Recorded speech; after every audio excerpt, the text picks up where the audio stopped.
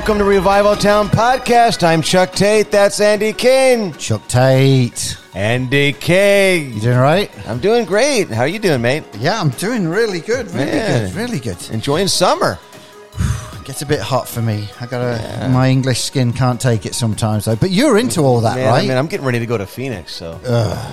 No, you can have it. I'm sorry. I mean, no offense to the people listed from Arizona. I know people all say, well, it's a dry heat. Yeah, so's an oven, but I don't sleep in it. Oh, man. I tell you what. I know we have a lot of laughs. We have a lot of cries in laughing, right? I mean, we have a good time, and I think that's why a lot of people listening to the podcast. But today is one of those ones that got me right between the eyes. Yeah, this is heavy. Heavy, but a lot of hope. And, as we started just talking about this, I just felt like we just got to get into this story. Mm-hmm. Why don't you tell the folks a little bit about the gentleman that we're about to interview today? Well, his name is Brian Jackson, and I met him through a mutual friend at Tyndale House Publishers, and had him on my former podcast. Really great guy. Love his heart, and I think right away people are going to connect with them. His story, though, it's almost unbelievable. Yeah. And anyone listening today who's been hurt by someone who's supposed to love you, and maybe you've struggled with forgiveness and you've struggled with some of the things that have been done to you, I know that Brian is going to speak directly into your heart today. Yeah. And it's a message filled with hope, and it's filled with forgiveness. And if anyone can walk the forgiveness journey like he does, I mean, if he can, then it's possible for anyone. That's really what I'm saying. Absolutely. So I know this is going to... this may be a Kleenex. You may need to get your tissues on this because this story is incredible. And we're just going to let Brian Jackson tell his story. So why don't you sit back and relax and enjoy this conversation with Brian Jackson. This podcast is part of the Edify Podcast Network. Edify is a faith-inspiring app that brings together thousands of the best Christian podcasts in one place for your listening enjoyment. Cut through the noise and grow your faith by diving into the world's top Christian podcasts today. Download the Edify app for free from the App Store or Google Play, or by going to edify.app. That's edifi.app.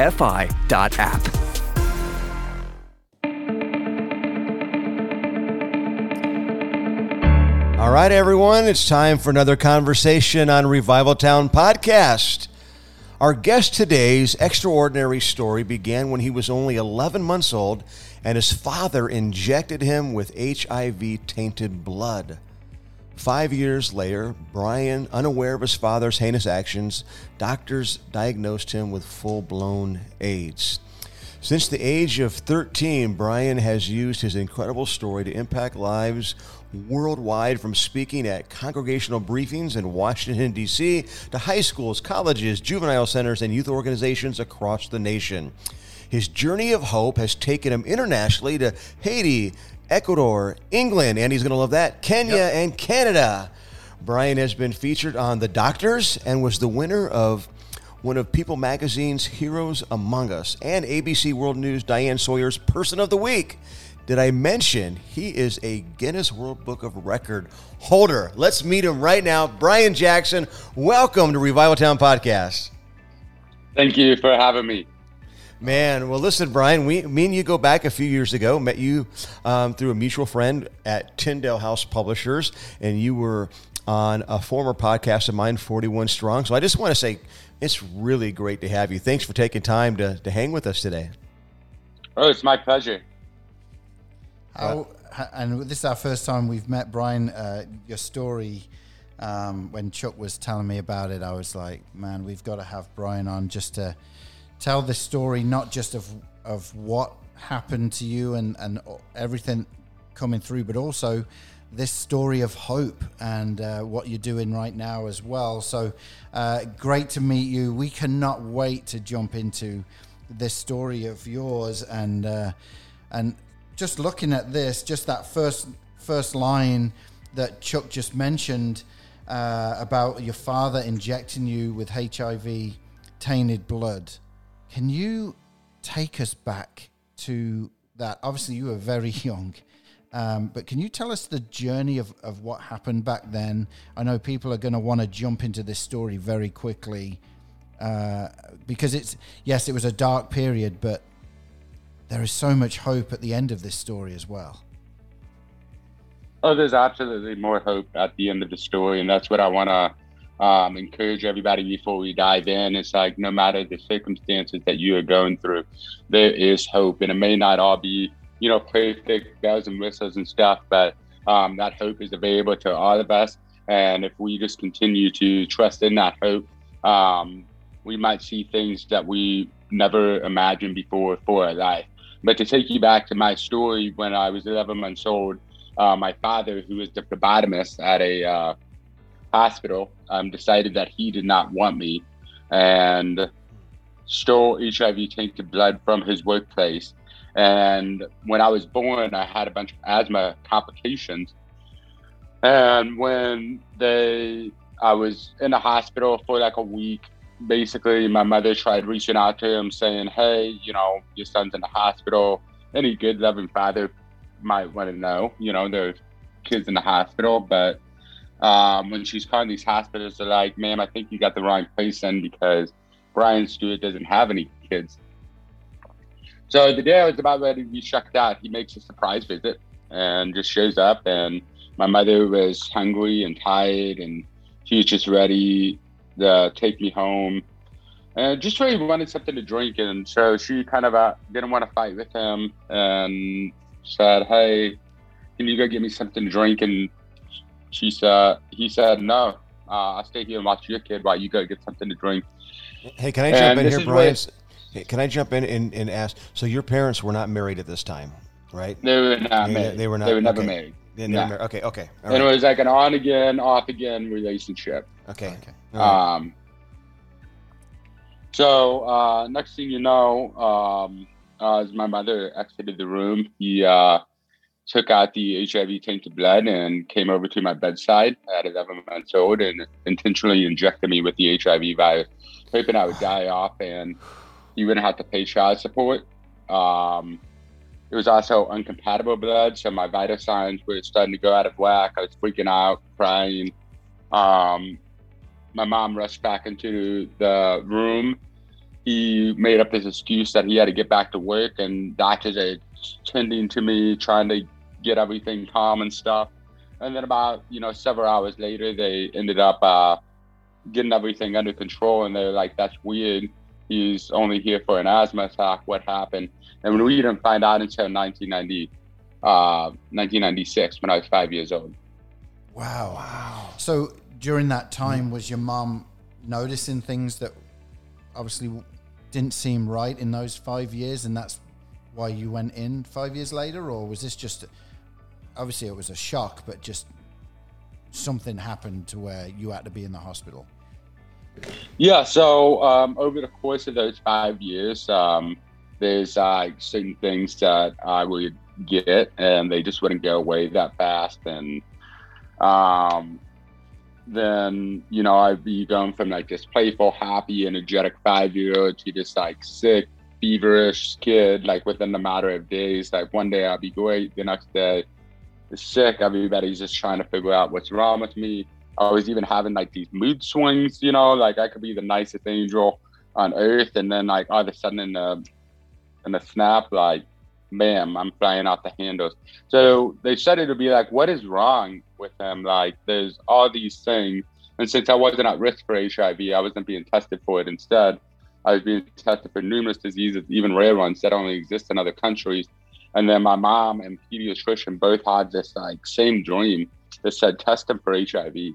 And so I was tested for HIV, and right there I was diagnosed with full-blown AIDS and 3 opportunistic infections. Oh my goodness! So In that moment, when she received the diagnosis that you had full-blown AIDS, did her mind go directly to, I know his dad did this, or was that revealed later? She was kind of, I think that's what kind of ignited the dreams. I think she was starting to remember the conversations that she had with my dad about one of the very last things my dad said to my mom before he took off is, don't worry about looking me up for child support. Your child's not going to live long. And she didn't even think about that until like, well, my child's not living long. You know, my child's not living a normal life. Yeah. And so she was putting two to two together, and she kind of told people thought it was crazy, you know, because why would a dad do that? Why would, how is that even possible? Nobody's ever done that before, you know, all these things. And then that's when the investigators came in and started like trying to figure out how could I have possibly gotten HIV. And then all roads were leading and all fingers were pointing at Brian Stewart. He had access, he had motive, and he was arrested. Wow. So in that moment, obviously for your mom, there's relief there. He is arrested. How long did he go in for? You know, was this something that was so, because obviously I don't know the whole story. Is he still in, or did he get out? He was prosecuted, correct? I mean, yes, he was sentenced to life in prison on first degree assault charges, I believe, and he has been eligible for parole twice now. And at both times, I spoke at his parole hearing saying I don't think he should get out. You know, even though I forgave him.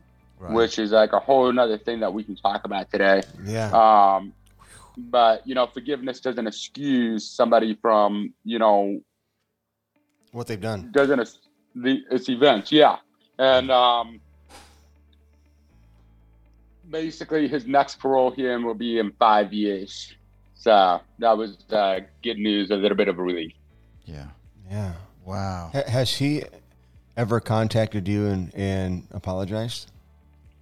He has not contacted me and apologized. He is actually, I've had people show up at my doorstep who said they have saved time with him and wanted to talk to me. And I was ready to pack to Canada, you know. Wow. My goodness. Man. That's heavy. So when you... obviously, I'm sure your dad was arrested and tried and then prosecuted, and you were probably pretty young when all that was going on. How did it affect you once you found out your dad did this? Well, my mom was always really honest with me, and you know, she, put like, you know, your dad did something bad. You're all the stuff that's going on. But I'm like, you know, 5 years old, and my discipline for right and wrong is just basically saying sorry, you know, because it was just so innocent and young, you know, like, and so I was just like wondering, like, why can't he say he's sorry, you know? And I've excited to see how this was affecting me, affecting my family. But I didn't really put like two and two together to like really, like it's like one of those things like you've always known, but then it just doesn't like really hit you in like these epiphanies and understanding until you start living life, you know. So my health was still in jeopardy during his trial, and it was, you know, just a roller coaster. And like to get into school was just a challenge. Like they didn't even want me to go to school, and tried to get my mom to homeschool, and she said, no, not an option. My kid's gonna have a normal life. Yeah. And so they finally let me go to school, but it was only for like 3 days a week, half days, you know, had to tell everybody I was HIV positive, couldn't use the water fountain, you know, could only use one restroom in the whole school. My mom negotiated it down to like nobody needs to know about his health thing. But I mean, the case was like so almost global here in St. Charles County. That people could see my mom and put two and two together. So I was losing friends. My oldest sister, who has a different dad, her dad walked out of her life because he didn't want to be associated with the AIDS family. And that's what we were known as, like the AIDS family. There's just like so much discrimination and bullying going on. And then that's when I like started like at 13, like really like,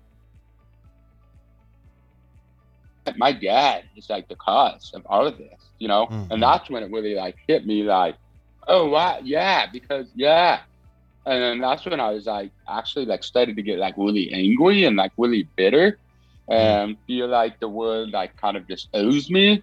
And that part of the story does not end well. Yeah. Man, yeah. So obviously attending school had its challenges when you're branded and putting labels on you, the AIDS family, and was school hard for you? School was extremely hard for me. Well, one in a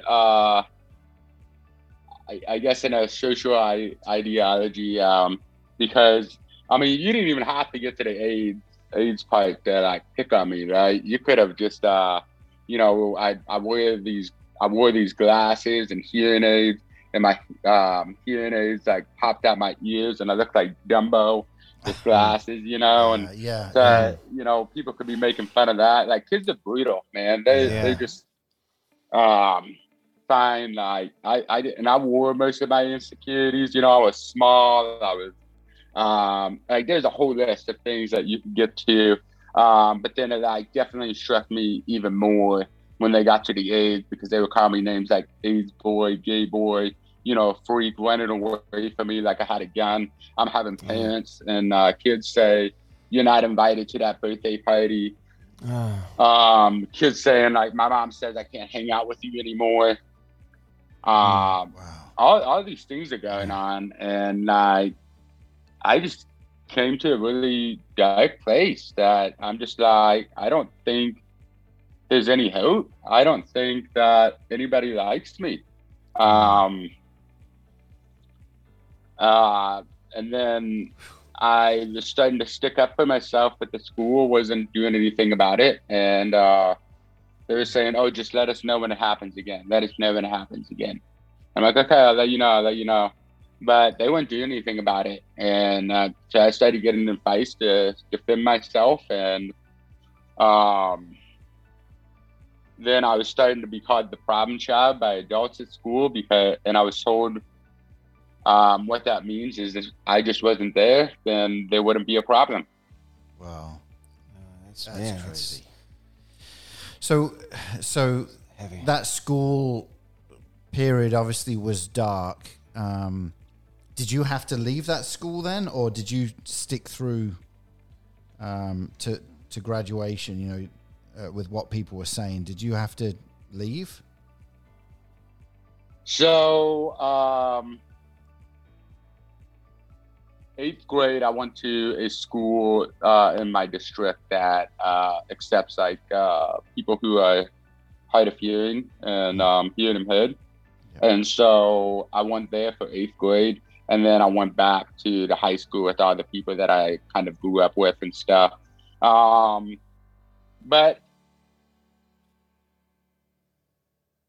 there were still some of the same situations going on. Sure. But when I was 13, I tried taking my life because I had 3 knives in front of me, and I asked myself, which one can cut deeper? I'll just be doing everybody a favor. And in my moment of desperation, this voice called me over to my Bible, and I picked it up, and the verse I looked up, it said, "Why so downcast, oh my soul, put your hope in God." Wow. And I looked up and I was like, what is hope? Like that word hope just like stuck out to me. And we had this like set of encyclopedias and dictionaries in my house, for the young bloods who don't understand what an encyclopedia is. It's a book Wikipedia here. And that's normally where I would go for my resources because we didn't have we did have internet. It was dial-up internet. So I couldn't just Google, what is hope, because my mom has, she's one mom, 6 kids, so all the kids are always calling the house, always disrupting the internet connection there. So I had to do some deep searching on that. What is hope, And I realized that in life, we all go through struggles. But when we have those struggles, there's 2 questions that we ask. And one is, why is this happening to me? And and the second is, what can I get out of this? And I realized for this is, why is this happening to me? I realized, why not me?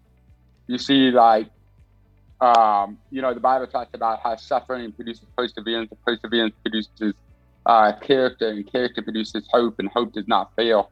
And it's this cycle that God is trying to lead us through, to trust on Him, to make us stronger people, to sharpen our mindset, to sharpen the armor that we put on every day, to sharpen the hope in our hearts and the love that we have for people. And then I realized you can either play the role of the victim in life, or you can live in victory. Where do you want to be? Part of the problem, part of the solution? And so that's where my mindset started to go. And then the overall question is, what can I get out of this? It's not about what you can get in life. It's about what you can give. And I started to see opportunities that I could give by sharing my story. And I was asking, what does this Trump like me have to give anybody? I'm just this, guy who tried to kill himself. Nobody likes me really. And I realized that everybody has a story. And if you're not sharing your story with the world, what's the world missing? And I realized the word is missing hope. And that's where I started saying, I can offer hope to people. And it's not just my hope. Around this time, I was also getting saved. And so I realized it's the hope that we have in Jesus Christ, that's really doing all the work. So I started clinging to that. And so when I was dropped back in that environment, sure, I was still having trouble with I was getting kicked off the football team, got kicked off the wrestling team, clashing with some of those old classmates. But you know what? Some of the times it led me into depression, but other times it's hey, don't let the negativity distract you from the hope, and not the positive things that are gonna, but the hopeful things, the good things, the actual good things, the fruitful things that are happening in life. And so that's where I would, shift my focus. Wow, man, that's amazing. That's really good. And so from that, your focus now is obviously on Christ and the hope that He brings. But then God started opening up some platforms for you to be able to speak, not just to school friends and people around the country, but globally on TV shows, sharing your story of hope. Tell us a bit about that journey, because there's not many people that have been on that journey. Now, you've been on some crazy bad journeys, right? This whole thing was leading up to this was wow, this is crazy. But then it's as though God took you. It's a bit like the Joseph story, right? He was in a pit, but then he ends up in the palace. And same for you. You were going through a bad time, but God, I feel, put you in places to speak with influence to people. Tell us a little bit about that with some of the TV stuff and GQ magazine and all these other different things that we've been seeing. What was that like to be God has a real purpose for me, and I didn't see it when I was getting picked on at school? Great question. What some of the things come to mind is one of the, we need to invite other people who see our potential into our life, right? Get away from the people who keep on telling you all the negative things, you're worthless, all that stuff. We need to find the people who matter, right? And sometimes we get our minds so focused on, those comments and still clinging oh, maybe they're right. But we're getting distracted from finding the people who say hey, this is your plan. This is your purpose. I believe in you. And at first you don't always find them, right? You kind of have to do some searching, and you got to take some first steps. And when one of the stories that comes to mind when I talk about all these TV shows is, opportunities that I've had is when I got back from doing the 2019 Nick Halo Awards, I was at this bonfire with a bunch of friends, and they were like asking me, questions about Nick Cannon, Alicia Keys, and I was just telling them about my experience in New York and how I met Samuel Jackson, and I was like, Mr. Jackson, I'm Mr. Jackson. What's that? That's good. Yeah. And somebody says, the only reason why you get to do these things is because people feel sorry for you. And at that moment, I wanted to punch that person in the face, And, I want to punch him in the face. But I realized, like, all those moments throughout my life, nobody really felt sorry for me. Like, my mom cared for me. She didn't necessarily feel sorry for me. Like, she loved me deeply and cared for me.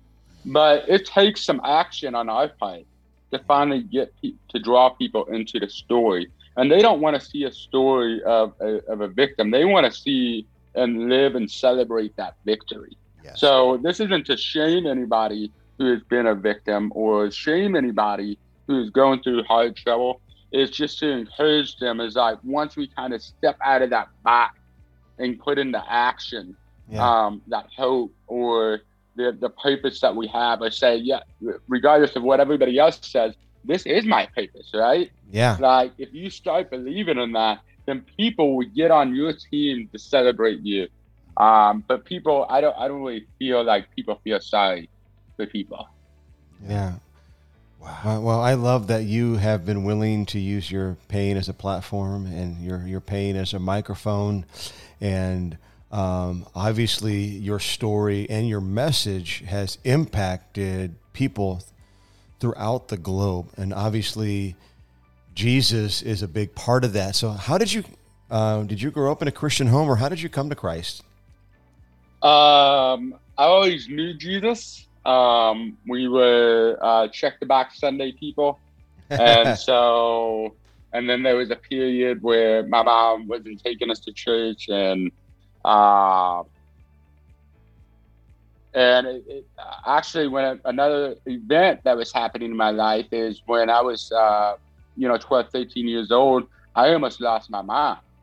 And so my mom obviously has a story of her own, and loved that woman to death, made some bad choices. Don't hold them against her, forgive her, and love her even more. But her story is, she's been relying on all these men, and all these men haven't been the best for her kids. And that was kind of the theme she had. And so she was praying one week and told her counselor about this and said, I just want God to break me to where the only person I can rely on is him. And her counselor encouraged her to be very careful about that. And so a guy ran a red light, crashed into the driver's side door, broke 3 of her vertebrae, punctured liver, punctured lung, hanging on by life support. But I watched that woman confined to a hospital bed, almost like flatlining, get up and said that there's only 2 things that are important. Me getting in a relationship with God and my children, and getting my children back home. And I watched that woman persevere and persevere and persevere. And she had like this light about her. And around the time I was like trying to figure out, what is hope and what is all this stuff, she was like this image of like what that looks like. Yeah. And so I started going to church with her, even though I didn't really want to, and then that's when like my relationship, with the Lord started to change, and like actually having a relationship. And then that year, on my mom's birthday, we both got baptized. Man, So that was how What a that's it. story. that is so cool. And now we know where you get your fight, man. Your perseverance is coming directly from your mom, and that's just, it's so awesome. In fact,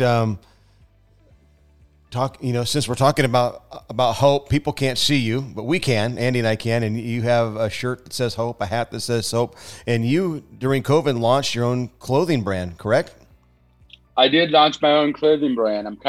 Was stuck at home and itching to make an impact. So trying out all these different podcast stuff. And one of my dreams has always been to start a clothing line. And not just any clothing line, just one that actually makes an impact in the world. So I took my phase of hope is vital, and I put it into action through this clothing brand. So every time somebody purchases something from my site, 10% of that goes back to charity. Brilliant. Yeah. Absolutely brilliant.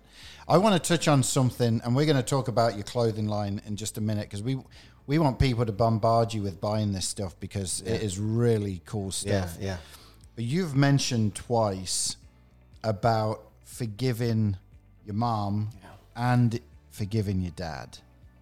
Can you take us on that journey a little bit, especially with your dad, because he's still obviously in prison, and you mentioned about the forgiveness. You've come to forgive him.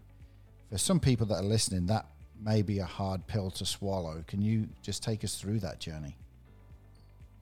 I mean, forgiveness is a powerful thing. Like, there's times in life where you need to forgive yourself, forgive other people, forgive the small things, but then you work in towards forgiving the big things. And so forgiveness is a very powerful tool. It's a spiritual tool. It can even be a form of worship. When I was starting to speak when I was like 13, so from 13 to 15 years old, I didn't show my face. Now, when I was speaking in person, I was like speaking like, in like California, Nebraska, Washington, D.C., used my face there, used my name. But for media purposes, I would never allow my face to be shown. And one night I was receiving an award locally, and leading up to this award, God started laying it on my heart, like, you need to forgive people. And it's just like one of those things, like every time you open up your Bible, you see that passage, and then like it's like a billboard outside your house, that says, forgive. And you're like, I get the sign. Dang it, God.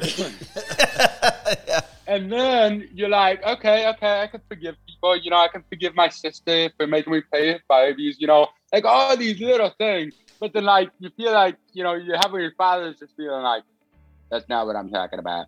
But good boy. But that's not what I'm talking about. And so it's just like it was hitting me deeper and deeper and deeper. But anyways, I go on to do this interview full face for the first time and saying like, yeah, you know what? This is my story. I don't care what anybody thinks. Like, here's what I'm doing about it. You got a problem, I'll solve it.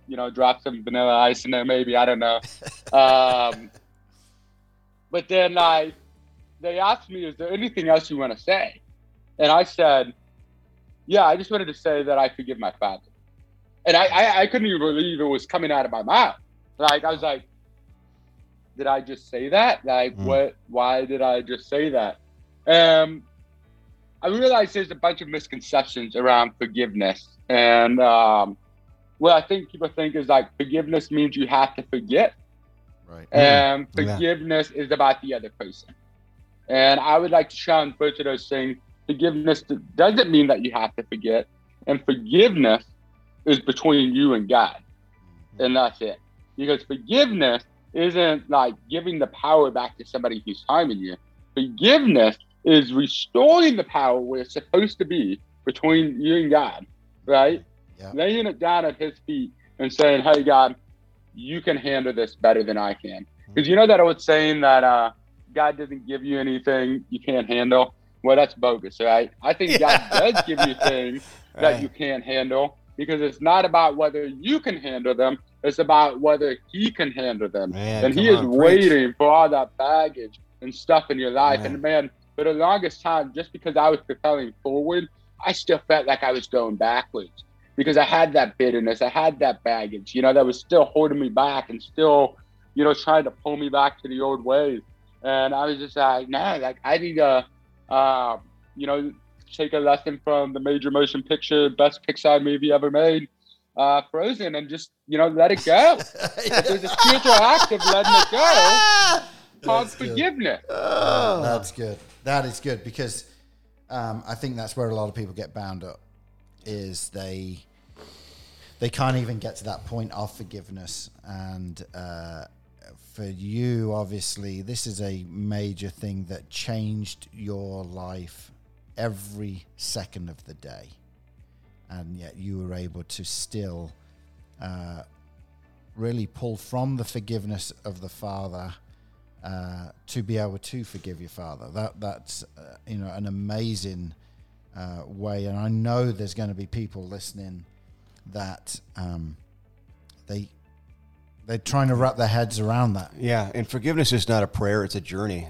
Yeah. And like you mentioned, this is a walk that you're on, and yeah, it does not mean you forget, and it does not mean that the person you're forgiving is off the hook. You're giving it to God. Yeah. And so God can heal you, so you can move forward. And it's just really inspiring to hear you speak, to hear you share your story and the journey that you've been on and how you have dealt with adversity. So let me ask you this, for people that are wondering, that, so how's your health today based on everything that you've been through?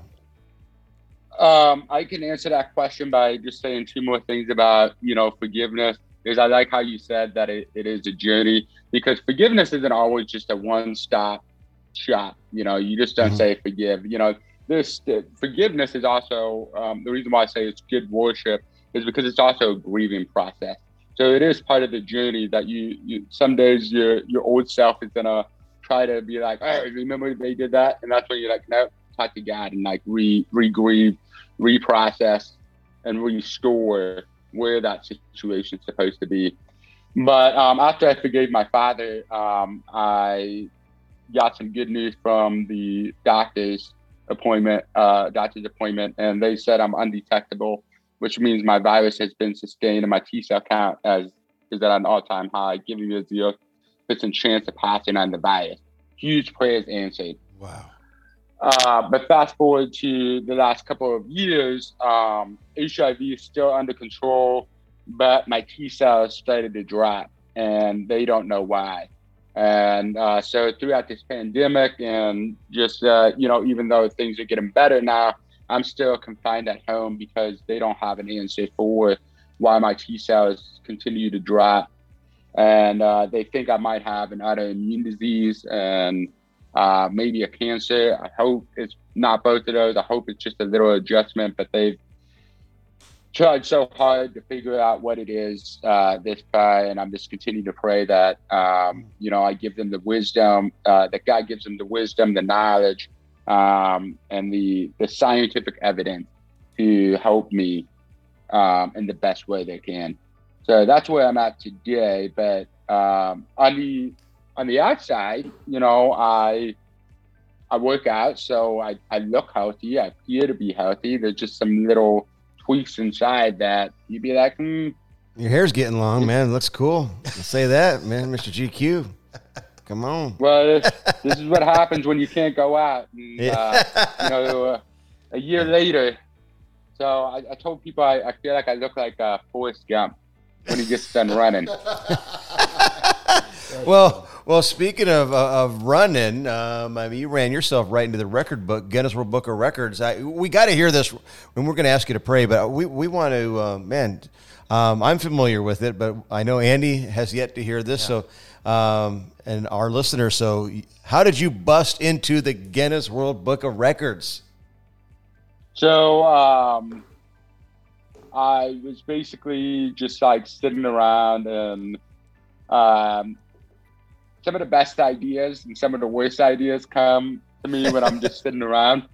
I think everybody can relate to that. That's probably the most relatable thing I've said all day. But one of the best things that came is said, like, oh, you should break a world record. And I'm like, what? Like, I was thinking like all these like crazy things, like, hey man, I would like to go on like a 50 states in 50 days. And people are like, why? And I was like, oh, because I don't know if there's a record for that. And they're like, well, why don't you figure out what records you can break? And I was like, yeah, good idea. All right, we're going to do this. So I'm looking at like easy ones, like how many oranges can I eat? Maybe I could do the largest spit bubble in the world, and I'll just be too disgusting. Scratch that. Most high fives, and people are like, "You really want to be known as the high five guy?" High five, no. And I was like, well, which ones that they say about speaking, right? I could go for the longest speech, or I could go for the most speeches in 24 hours. And then I was looking at the longest speech, and it was like 3 days, and I was like, yeah. I know people say I talk a lot, but I don't talk that much, So I was looking up this one for most speeches in 24 hours, and it has not been broken since 2008 because it was rewarded to a guy named Ralph Nader. And, Ralph Nader is a very interesting man, stocked by GM and the government won, and now he's trying to give back and, ran for president a couple of times, lost all the time. And then he lost his world record because I broke that world record with most speeches in 24 hours. I did 24 speeches in 24 hours. Actually did 26, but 2 of them didn't count. And basically, the whole overall idea is I wanted to do something that was going to instill hope in people. Something rallied, a purpose. People rallied up and say like, "Hey, man, like this is making a difference." Draw attention in a positive light. And it was less to do about me and more to do about my city. All joking aside, like that's how like the bigger picture of this came in. And, to my surprise, like once I was telling you, you got to start believing things in yourself. Once I started believing the idea and putting the idea in play, and I started talking to people about it, some people were like, that's crazy. Why are you doing that? Nobody in St. Charles or St. Louis has done that before. And I'm like, okay. But I kept on sharing my vision. And then I started to find people who are buying into that vision. Yeah. And those are ones who came alongside me and really helped make that vision a reality. And together as a city, we have more people, rally together. And then we made that whole complete vision a reality, and it was awesome. It was probably the most interesting 24 hours of my life. I only slept like 2 hours that night, but it was good, and I'm glad I did it. I probably won't do it again. Maybe I don't know. Never say never. Has the record been broken? Unfortunately, the record has been broken since then. So I don't know where they're at right there, but it's nice because I got a plaque on the wall. It doesn't matter. You set a world record, period. That's awesome.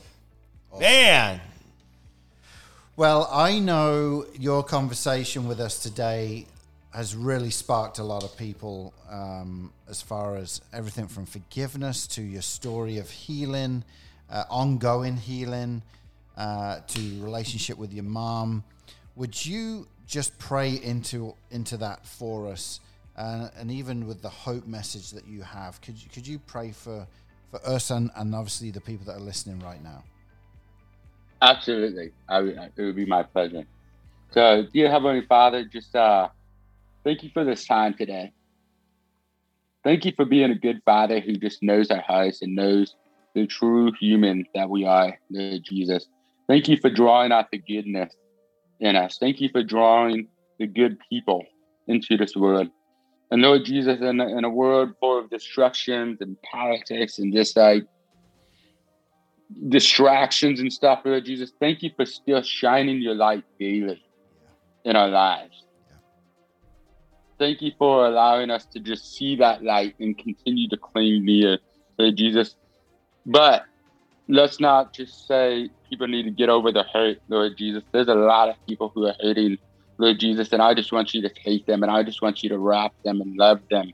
And as you wrap them and love them, remind them that they are somebody who's worthy of love and somebody who is worthy of you, Lord Jesus. And I just pray that you just lead their hearts to forgiveness. I just pray that you lead their hearts to hope and all the good things that come from you, the good Father, the true vine. And Lord Jesus, those people who are seeking you, put the fruit in us so we can inspire other people, Lord Jesus. In your name we pray. Amen. Amen. And we haven't done this before. I didn't tell Andy this either, but can I pray for you? And I think I'd love for Andy and I just to take a moment and pray for you and what the health challenges that you're facing right now. And we're just going to ask all of our listeners to agree with us and pray for you. Would you mind if we did that? Yes, please. Yeah. Okay. Father, right now, we just thank you that your word says if two shall agree on anything, that we could have whatsoever we say. And we know that you're not a genie in a bottle, but your word does say to come boldly to the throne of grace that we might obtain. Philippians 4 tells us not to worry about anything, but to pray about everything. Yeah. So today, Andy and I and all of our listeners, our audience, we join our faith together on behalf of Brian and the physical challenges that he is facing right now in this moment. And we just ask you to let your healing power flow into him from the top of his head to the bottom of his feet. We ask you to cleanse his blood. We ask you to move through his entire being. And we just command his body to function the way that it was created to in Jesus' name. We thank you for the hope that we have in you. We stand on your word. We declare it. Your word says, decree a thing, it shall be established. So we just thank you by faith right now that not only are you healing Brian, but you're making him completely whole. And we just pray, Lord, that you will strengthen him and give him the peace of God that passes all understanding. We thank you that this test really will become a testimony that will draw people to you. In Jesus' name, amen. Amen. Amen. Well, Brian, we thank you for you telling your story, not just the dark side, but also the hope side.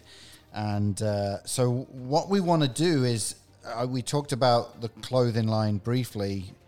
We want people to just get online and be able to get some of this great stuff that you've got. So what is the best way for people to be able to get the clothing and also to connect with you as well? If they want to message you or just leave a message of hope for you during this time, what's the best way?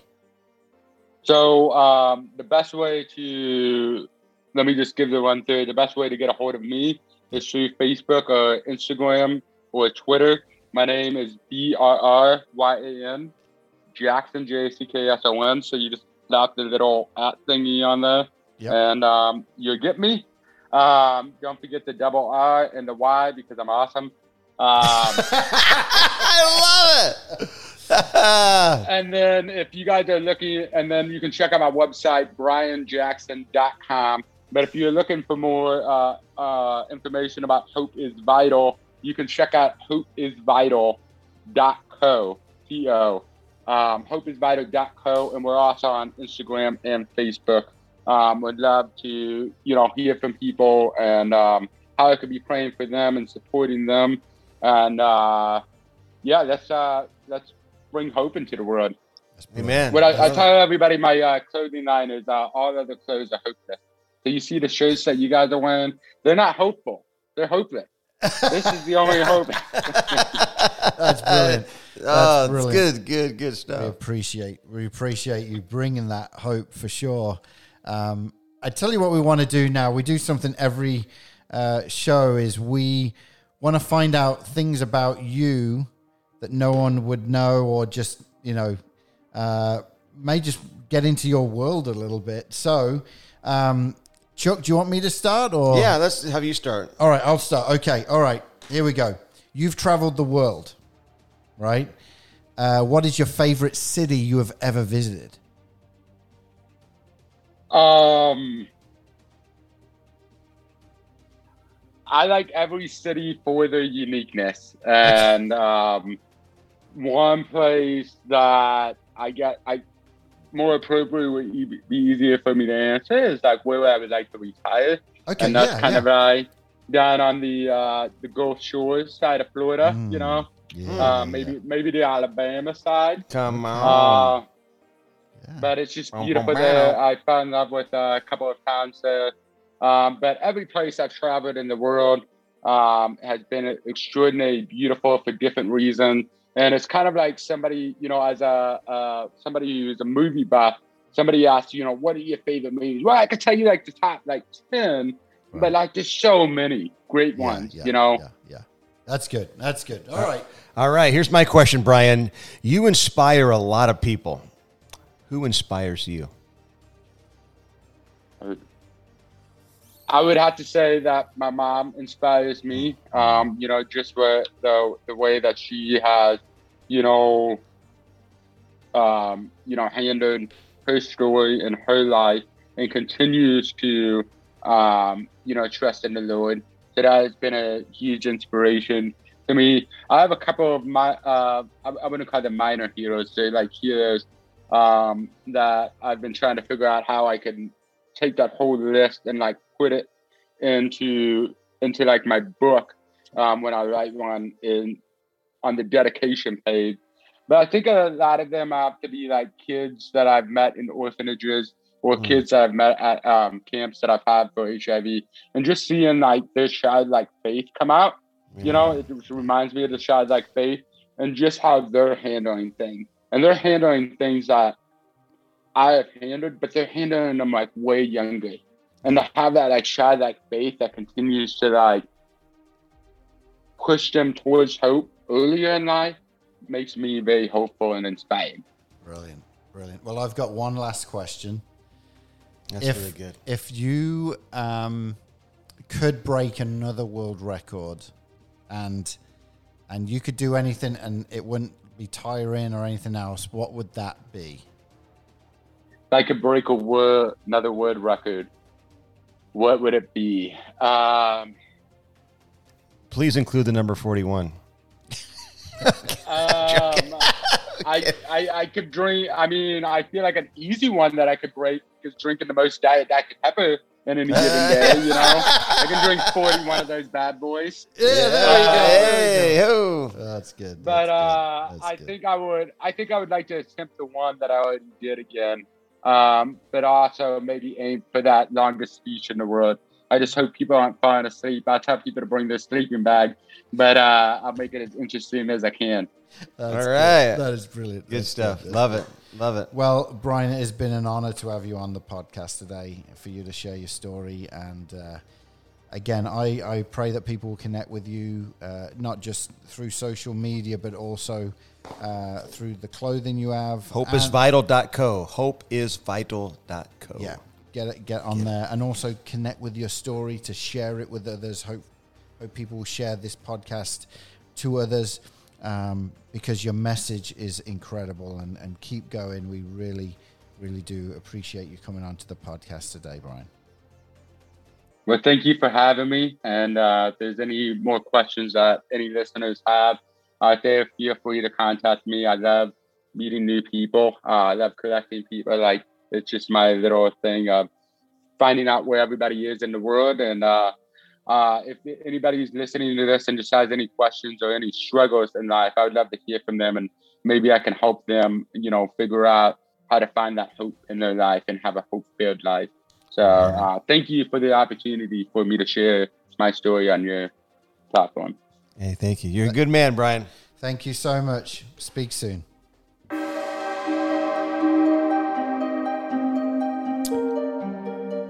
Well, Andy, hope is in the house. Oh, man. Come on. It was amazing. We got done recording and then we started talking to Brian, and his heart, I was talking to him about the Dream Center, and his heart just, you could see in his eyes, like, I want to know more because I want to help and I want to bring hope to, the homeless and the kids that we work with at the Dream Center. That's his heart. It's not this. I mean, he's at a platform. He didn't really go into it too much, but he's been able to globally tell his story, yet is willing to come to Peoria and be with some kids who are struggling as well. Yeah. Amazing heart. Yeah, I love his heart, and his message is filled with hope. Yeah. You know, and that's really all of our message. You know, hope's in the heart. Yeah. Well, why don't we as I feel family, you know, our podcast family that listen, we got a lot of people who listen to this every week. Let's bombard him with orders for those T-shirts and hats. Yes. Just to help him in this time, because he cannot get out of his house right now because of what's going on with health. And I think this will just help him to really be even more positive than what he is. You know, keep him going. I have his website pulled up right now, hopeisvital.co. I'm getting ready to order a hat, man. It's really cool. Check that out. Oh, man, that is cool. Yeah, you guys have got to check the website out and go and order something right now. That'd be great. Yeah. Well, he did mention it very briefly, but he went to England. You know what that means, don't you? It's time for Tate and his mate. Here it is. I got a good one today. All right, I'm ready. This one is an everyday thing in the English households, especially if there's a family involved. Okay, I'm trying to help you out. Now, last week you got it pretty quick. Okay, yeah. So this week... Yeah, last week was doolally. Doolally. I'm a little doolally. If you're listening and you're like, what are they on about? Every week I challenge my mate Tate with a English word, slang word, phrase. We've even had different things in the actual room. You've made tea for me, and I've had the digestive cookies, biscuits, crackers, cookies, whatever you want to call them. We did mince pies. Mince pies, your dad made for us, and he brought them in. Yeah, this has been, it's a highlight. When we record these podcasts, one of the highlights for me is Tate and his mate, because I always know I'm going to get to try some goodies. Well, there's no goodies today. There's no goodies today, but I get to guess. You get to guess. I get to guess. Are you ready? I'm ready. That baby needs a dummy. That baby needs a dummy. D-U-M-M-Y. Dummy. Give that baby a dummy. Dummy. Well, that baby needs a dummy. If it was my house, that would mean dad. I'm gonna. Okay. I meant to say that if that was your house. No. So dummy. That baby needs a dummy. I want to say diaper. No. Okay. Baby needs a dummy. But there may be an English word for diaper coming up in a few weeks. All right. I'm going to remember that and file that one away. Yep. Dummy. How about a pacifier? Is it a pacifier? You got it again. Really? Yeah. Oh, check it out. Yeah, 2 in a week. That's crazy. 2 in a row. Come on. So a dummy means pacifier. So instead of Tate and his mate, it's great and his mate. Oh, hey. Look at you. Wow. Yeah, let me strut and pride comes before a fall. I know I'm gonna bomb the next episode. Well, I wish I could put a dummy in your mouth sometimes. There you go. So dummy. Well, and also you are a bit of a dummy as well, which means a bit like doolally as well. A doolally dummy. Oh man, guys, make sure that you send us a message. Yeah. We'd love to hear from you and like to play the recording of your voice on our podcast. Tell them how they can do that. Go to revivaltownpodcast.com, click on Listen Now. That will take you to our Anchor page. In the center or somewhere on that homepage of Anchor, there's a button that says Message. And you just click on that and you can leave an audio recording. And we'll pull it off and we've done on past episodes. Yep. And again, make sure you're following us on social media. And we're on there quite a bit. We love... You know what I'm going to do? We don't do this a lot either. Our personal Instagrams.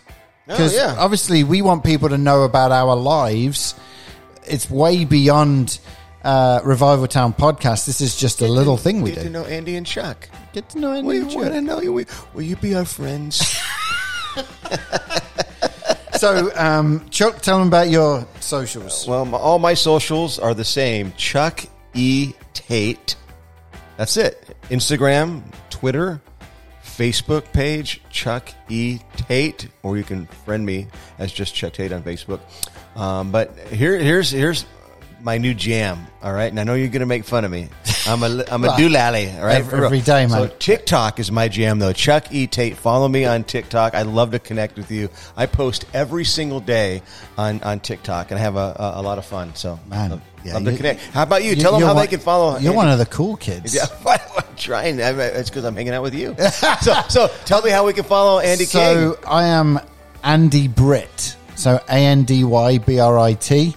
I've actually had people come up to me saying, "Hey, it's Andy Britt," instead of Andy King. So that's been pretty fun. Hey, that is really, really cool. So yeah, Andy Britt, and that's on all platforms. And I am not on TikTok, but I guess I need to be if I keep up with the Tate Master over there. So connect with us, and we will. We are interactive. You can DM us, that type of thing. We'll get back to you. So yeah. What are you looking at there? I am going to tell people how they can leave a rating and review on Apple Podcasts. We're on pretty much every podcast platform, Spotify and Apple and Google and Edify. And now we are new to the faithchannel.com family. So you can find us there, faithchannel.com as well. Lots of different platforms. But we'd love, one thing I like about Apple Podcasts is people can leave ratings and little messages like Trucker Jeff said, love these guys, puts the fun and the Lord in my Monday, because we release every Monday. I'm amazed at the Christian talent Chuck and Andy find every single show. Can't wait to visit Rock Church and visit Dream Center someday. Love the 3 questions, the big 3 at the end of the interviews, and of course Tate and his mate. So you know what? We'd love to hear from you. Yeah, just leave us a review. And that's on Apple, correct? I was listening to you. Apple, yep. You can follow us on Spotify or whatever platform you use. Make sure you follow it. If you have an opportunity to leave a rating or review, we'd appreciate that too. That helps extend our reach to get the message of hope to more people. Man, how do you say that in one breath? I don't know. I'm a little doolally. Well, thank you for listening, everyone. We will be back next week. And make sure you're telling people about the podcast. Chuck, I love doing this. I've said it many times. Not in a weird way, but we love doing this. So thank you so much. Thank you. It's the highlight of my month, like you always say. All right. Speak soon. Thank you for listening to this episode of Revival Town Podcast. Make sure you're following us on social media and remember to subscribe wherever you listen to podcasts. For more information, head on over to revivaltownpodcast.com.